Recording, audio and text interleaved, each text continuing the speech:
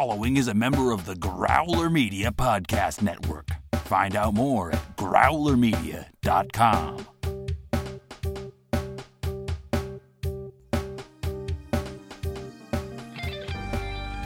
Welcome to Flash Gordon Minute, presenting your hosts from Minute of Darkness and the Cosmic Geppetto Podcast, Brad, and introducing your intrepid explorer of Planet Mongo, Eric. We're at minute 16 of Flash Gordon Minute. Eric, how you doing? Hey, Brad, man. Everything's cool, my man. I'm just tripping, taking in all these fantabulous colors around us, man. Really, it is like it's in a this scene looks like it takes place in a lava lamp. But also tripping is our friend who's joining us for a second day, Eric Jack Nash. Mr. Nash, how are you doing today? Oh, great, man. How are you? Very good, very good. Really appreciate you taking the time because I know you're in the middle of doing your work for Minute. No, I want to say Minutemen, but Minutemen were part of Watchmen Minute. Your fantastic minute by minute podcast, and you know, we know how crazy busy you can get when you're doing that. And you have your partner on that. Was his name Travis? Am I remembering right? That's right. Yep. Now, who does the editing for that show? We're sharing. Yeah, there's very few tasks that we've gone only one of us on each. There is one interesting way we have our intros and outro music done, and that's a task of mine. But and he's handling hosting it on his site. So we felt like we've shared a lot pretty well. It's very cool. He doesn't feel that way though. He's thinking too much. Is what he thinks, I'm sure.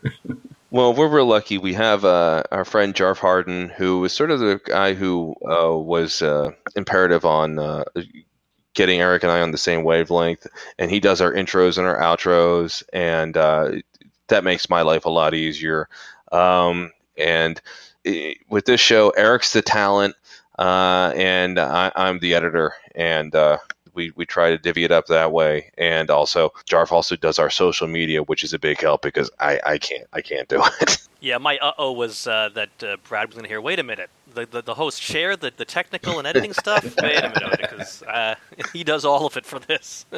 Well, I tell you what, Eric makes it a lot easier because Eric is an experienced broadcast guy, and he knows how to talk. And when we're editing it together, I have to cut out a lot of my ers and ums. Eric is a pro, so I don't have to worry about it with him. So I cause like 3/4 of the editing that needs to be done, so it wouldn't be fair to ask him to do the editing. There, okay. There you go. All right, so we're at minute 16. The rocket is separating. Eric, what's going on in this minute? Yeah, speaking of ums and ers, so Dale is sweaty. Her tongue is flicking suggestively. Her hand is pulling at her collar and drawing all of our attention to her bosom area. And then suddenly, the two people who just met and are passed out are holding hands. And not just holding hands, but they're doing the laced fingers hand holding. And that's just a big deal hand holding. Yeah. There's just a lot of really awkward, unconscious acting. We talked a little bit about the last minute. Sam Jones is not meant to be trying to do this. You can tell he's like, I got to keep my eyes closed. I guess I should reach for a hand. It's not the most natural work of his. One thing that really struck me is they're sort of leaning their heads against each other. It's a lot of weird camera angles, and I don't think the seats were well suited that they're sitting on were well suited for this. So they both look sort of uncomfortable with the camera angles. But this minute goes to show how matchy their outfits were because they're both wearing red and white. It's the same red. Am I correct on this? It seems that way. Full disclosure to our listeners, I am red-green colorblind, so sometimes I don't have the easiest time telling these things, but I'm not sure if that's red or green, but I know it's the same shade. But they See, and I have a problem with greens, so, you know. Oh, is that right? I can't help you. Yeah, I have a problem with like greens, dark colors, blacks, browns, grays, all that stuff I struggle with. Yeah, same here.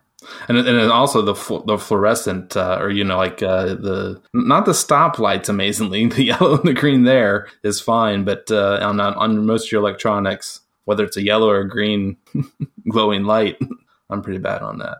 So the everyone's knocked out. We're hearing more Queen music, and then they go towards the wormhole, and this is the Imperial Vortex. Yeah. Come on now, Brad. That's the name of our Facebook. The Imperial Vortex, and gosh, Jack, can you describe the vortex for us, please? Pretty much like a lava lamp. Is what I put in my notes. I mean, when they're in it, especially. I mean, outside of it, more like a whirlpool with a weird center. It looks like a black hole, basically. It's such a goofy look. By the way, real quick, call out who has at any point owned a lava lamp? Not I. No? Not actual, truly my possession, but certainly in my freshman year dorm room, there was one. I remember my sister went through a series of them, and guys, they're kind of crappy. The lava, some of the water ends up dissipating, and it doesn't quite fill up the whole lamp, and then the lava gets like weird and chunky at the top, and they don't last real long. So, but yeah, there's definitely a lava lamp feel. And as they're going into the vortex, the minute ends with a scientist under Ming's employ. We get a close-up on him and his just groovy glasses. Well, it's Lobot's groovy brother, right? It's actually the guy that plays Lobot.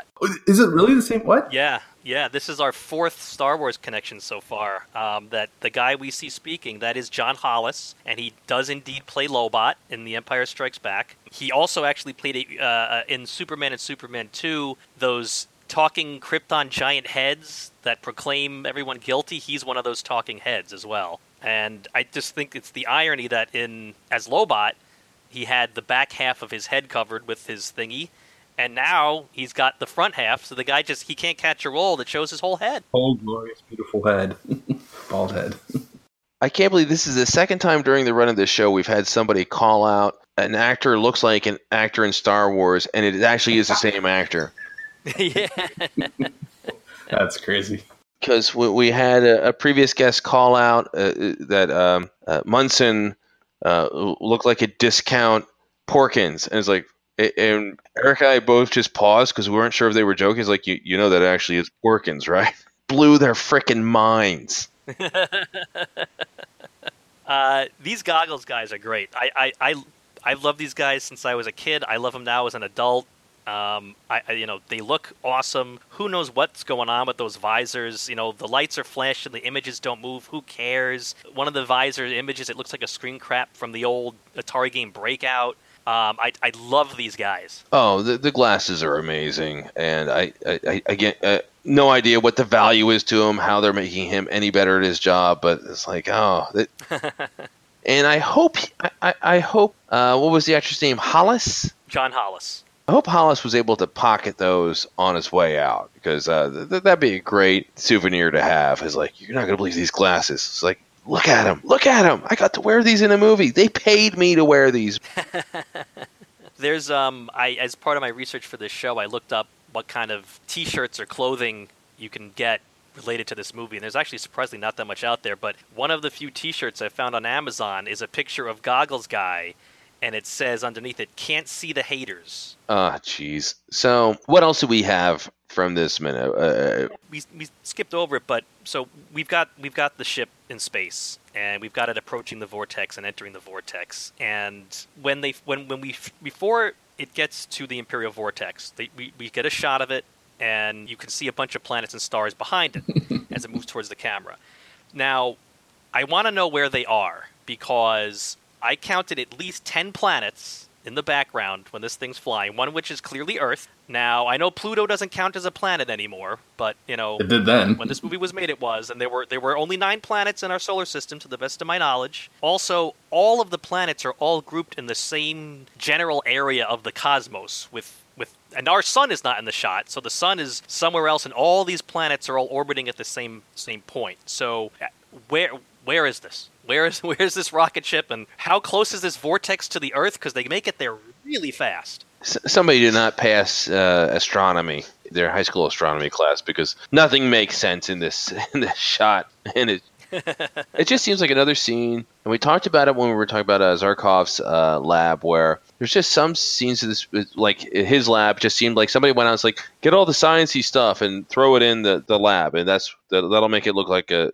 laboratory. And the same thing is like, get all the planet stuff that we have in props and just throw them together. That'll make it look like space. Yeah, the astronomy is definitely a problem in this shot. Because also, I mean, the ship is clearly incredibly fast. I mean, the Earth is unless we're doing some kind of, time lapse or something. I mean, just for the fact alone that this ship is faster than any ship that's ever been built by humanity before, Zarkov should be winning Nobel Prizes for this ship. Before he got kicked out of NASA.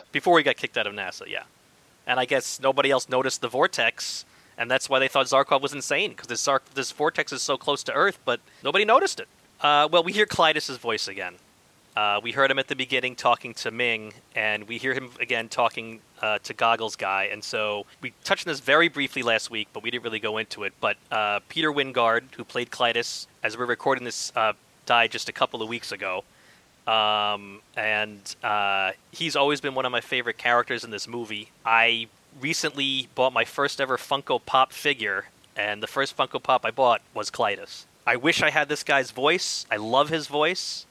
So just want to, give a little tribute here to Klytus. And one funny note about him from his Wikipedia page. There is so much conflicting information about his childhood that although he was supposedly 90 when he died, but when he was alive, he said he did not know his own age. That's not the first time I've heard a celebrity say that, where they just didn't know their age. It's like, did that used to be a thing? Were people just not aware of how old they were once upon a time? His birthday is a new thing, because my twins turned 6 next month, and I'll be damned, every day they make sure I know when they're turning 6. That's funny, because my youngest is turning 6 in a week, and he's been counting down for 2 months. I just have a tough time with those kids being in their 30s and saying, it's like, I'm not sure when exactly I was born. It's like, they know. Yeah, Peter Wingard, just an iconic actor, great voice. And looking at this, the same Wikipedia page, apparently Mike Myers credited Wingard with inspiring Austin Powers, which you can sort of see Austin Powers that was definitely an homage to the 60s and 70s movies and the British icons. Really good long life, great career. And just a fantastic voice. And all of us being in the world of podcasting, Eric, who has his radio background, we all appreciate the value of a good voice, because that makes all the difference in the world. Yeah, Jack, what you got any thoughts about Klytus? Not really. Yeah, I wasn't even too clued in as to who that really was talking at that point. But yeah, it's a good pull of that actor. Yeah, fun career, and he does a great job in this movie. And he ends up having some of the more memorable scenes and acting with like full mask on, which is not easy, because all he can do is emote with his voice, and he does a great job of that. Jack, what else did you observe from this minute? Well, as I mentioned a little bit just in the last minute, the drums, when they kick in during when the Imperial Vortex is on the screen here for this minute and next minute too. They'll fade out when the shot cuts to something non-Imperial Vortex, and then they fade back right back in when it shows up, when it gets back into the screen. That's a real good trick. I mean, you almost would think it might be the opposite, I don't know about the opposite, but that kind of, the synthy, smooth kind of sound, maybe some people might have thought could have been better for going through the vortex. But I think the drums really works. Yeah, that's a great drum beat, yeah. It's very cool, and there's something to be said for screwing with your expectations in movies with music, where you sort of switch it up and you get the different sound when you would normally expect it, and it ends up really popping in your ears when they do that. One thing that I wanted to ask you guys, we've talked so much about Queen and their music, and I realized this week, I think I was flipping through the channels, and on TV there was another movie with music by Queen, a very different film. Highlander was on. It's just pretty crazy and Queen made a lot of original music for that film, and it's pretty crazy that the same band could do soundtracks for two movies that had such different feels. So they're both sort of fantasy sci-fi, but Highlander was a very different movie than this. Eric, what do you think makes Queen such a great band to have do soundtracks like this? Because I can't think of any other band that did the same thing. You know, Prince did the soundtrack for the first Batman movie, but it wasn't like they kept throwing different movies at him to make soundtracks for. Why Queen can do this when no one else can? I mean, I think it just speaks to, you know, the creativity of the band. You know, I mean, I think, you know, this is just my opinion. I think Brian May is one of the two or three greatest guitarists out there in the history of rock and roll. Freddie Mercury, one of the, as we talked about way at the beginning of our show, one of the greatest voices in rock and roll. You've got Roger Taylor, a great drummer who also wrote a lot of their songs. So I think it was just one of those bands that just was filled with creativity. And I know that the Flash Gordon soundtrack specifically, they talked about that they really relished the challenge of writing a soundtrack for a movie as a rock and roll band, because back in 1980 that wasn't done. And having not read about the process for Highlander, I wonder if they just enjoyed it so much and they had such success with the theme song that they felt, yeah, let's do it again. There's also something to be said for their versatility. Queen, the same band that did Bohemian Rhapsody, also did the Flash Gordon song, also did We Will Rock You, also did Crazy Little Thing Called Love. Yeah, that's the one I was thinking of. Wildly different songs. Just goes to show that their talent, and also just they're so adept at music, so they can do different things. You look at the Ramones, and hey, I love the Ramones, but the Ramones pretty much a one-trick pony, which they were the first ones to admit. So it'd be hard for them to like bring in an orchestra for one of their songs because they just wouldn't know what to do with it. But Queen can do different movies because they can play with different styles, and they could do a straight head rocker or a sort of a throwback swing dance number, or We Will Rock You, which is just basically a mantra, and they do such a fantastic job doing each of those. So I can't think of too many other bands that have that much versatility to do so many different things so well. Agreed. The only runner-ups for me, and much more recently than this, you know, I mean, it was very much a weird thing of the time that they actually were able to do this, you know, as a band, produce this music, but then not even as a band. In a sense, these two more recent musicians. First, Trent Reznor, however, with now I'm blanking on his name. Either of you guys got it? You mean the David Fincher movies? Basically the Fincher movies, right? But he does have a guy that he does those with, the soundtracks for that, and I've gotten them all, and I love them to death. But then also Johnny Greenwood of Radiohead, who's been doing the Paul Thomas Anderson music for like the past 3 or 4 movies. But neither of those, even the kind of industrial type, there's no vocals with it essentially, except for the one track for Girl with the Dragon Tattoo. The cover of Zeppelin. But, you know, and there's really no, you know, there's no vocals with it. And definitely the Johnny Greenwood stuff is much more, it's not exactly traditional, but it's more traditional instruments just done in interesting, more unconventional ways. Those are great call-outs. It really is a special musician who can do soundtracks, because it's not just creating your own music. You need to create music that fits into the movie and fits the mood of the scene, and it can be done really bad. Queen's able to even do like a triple Lindy here, where they're making movie music that fits the movies, but it still feels like Queen, and you still hear them singing, and it's still their music. So it blends in, but it doesn't blend in too much. Am I missing anything else, or do we have this movie minute pretty well beat up? Yeah, I'm good. Long live Lobot. Jack, you do the Watchmen minute. You've already discussed. You're a fan of the movie. You love the comics. What have your thoughts been so far? They're doing a new Watchmen series, a sequel. Have you been reading that? Keeping up with it? Keeping up pretty well, I think. And there's even some of the most recent stuff about a director for the pilot episode, even being it's a female director, and she did what was the name of the show? Like one of the Netflix shows that's pretty popular, it seems like. But, you know, I mean, gosh, by the time this comes out, you know, it could easily, or definitely by the time, you know, our show is ending near the end of 2018, we should know a ton about it then, and we'll even be doing special episodes, I'm sure, after it to you know, there won't be minute by minute of the TV show itself.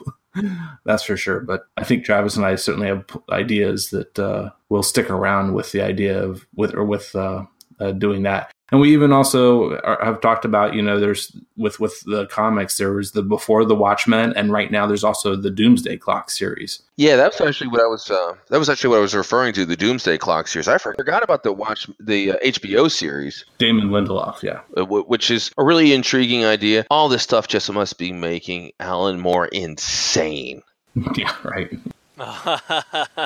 He had the opportunity to make money from this, but that's just not the kind of guy he really seems to be. He wasn't crazy about anything happening with his property that he created. My understanding is he's especially angry about it because when the original deal was done, there was something in the contract that once Watchmen went out of print, the rights would revert back to him and the artist on the series. But the problem is no one realized just how massively popular it would be, and it's never, ever going to go out of print. Well, I mean, and it's just that DC knows that they can make a lot more money on it just by even though they might lose some money, just keeping it in print and on small print runs once a year or what have you. They realize they're going to make money from doing these other things, the Before Watchmen and now Doomsday Clock. Well, where can people go to hear more Watchmen talk like this? Where can they subscribe to your podcast, and where's your Facebook page so people can join the conversation? Yeah, as of recording, we just put out the trailer episode 0, just to kind of get in on the various things, iTunes and Google Play, Stitcher. Definitely, we're about on many of the major platforms, as well as, straight from the website. That's one thing I really look for in a lot of the podcasts I listen to. I'm a little bit more old school, and I go ahead and download manually a fair amount. Yeah, I do too. Yeah, we're on Facebook and Twitter, and just find us with Watchmen Minute. Very simple. And like I said yesterday, I think the group where we can discuss more there is it isn't quite as obvious, but it's Crime Busters Listener Society, and we hope to talk a lot about Doomsday Clock and the HBO series as well. Very cool. There's so much great stuff to talk about, and Jack, it's been fantastic having you. And tomorrow we're going to finish up our recording this week, and I'm looking forward to you being back for that. I look forward to. Eric, where can people find out more about Flash Gordon Minute? You can send us an email at flashgordonminute@gmail.com, chat with us on Twitter, FlashGordonPod, and come to our Facebook page, the Flash Gordon Minute Listeners Vortex, and we are in said vortex in this exact minute. Well, Eric, this has been another fun minute, but I have some things weighing upon me. You ever see one of those stories where they reveal that a rich, crazy old lady with a lot of pets ends up leaving her fortune to those animals in their will? Oh, I hate that. So one of those stories was on. I didn't even realize the TV was on. I come back into the living room, and there, sitting in front of the TV, is our cat and our dog, Rocky and Boomer. And then they just looked at me, and it's like, I think they're getting ideas. Ah, yes. Well, if you're ever concerned that the Planet of the Apes type situation is going to be taking us over, but instead with dogs and cats instead of the monkeys, I wouldn't worry about it too much, because Flash will save every one of us. Attention listeners!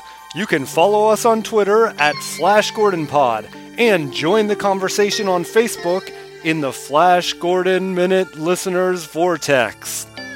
Stay tuned for our next thrilling episode of Flash Gordon Minute.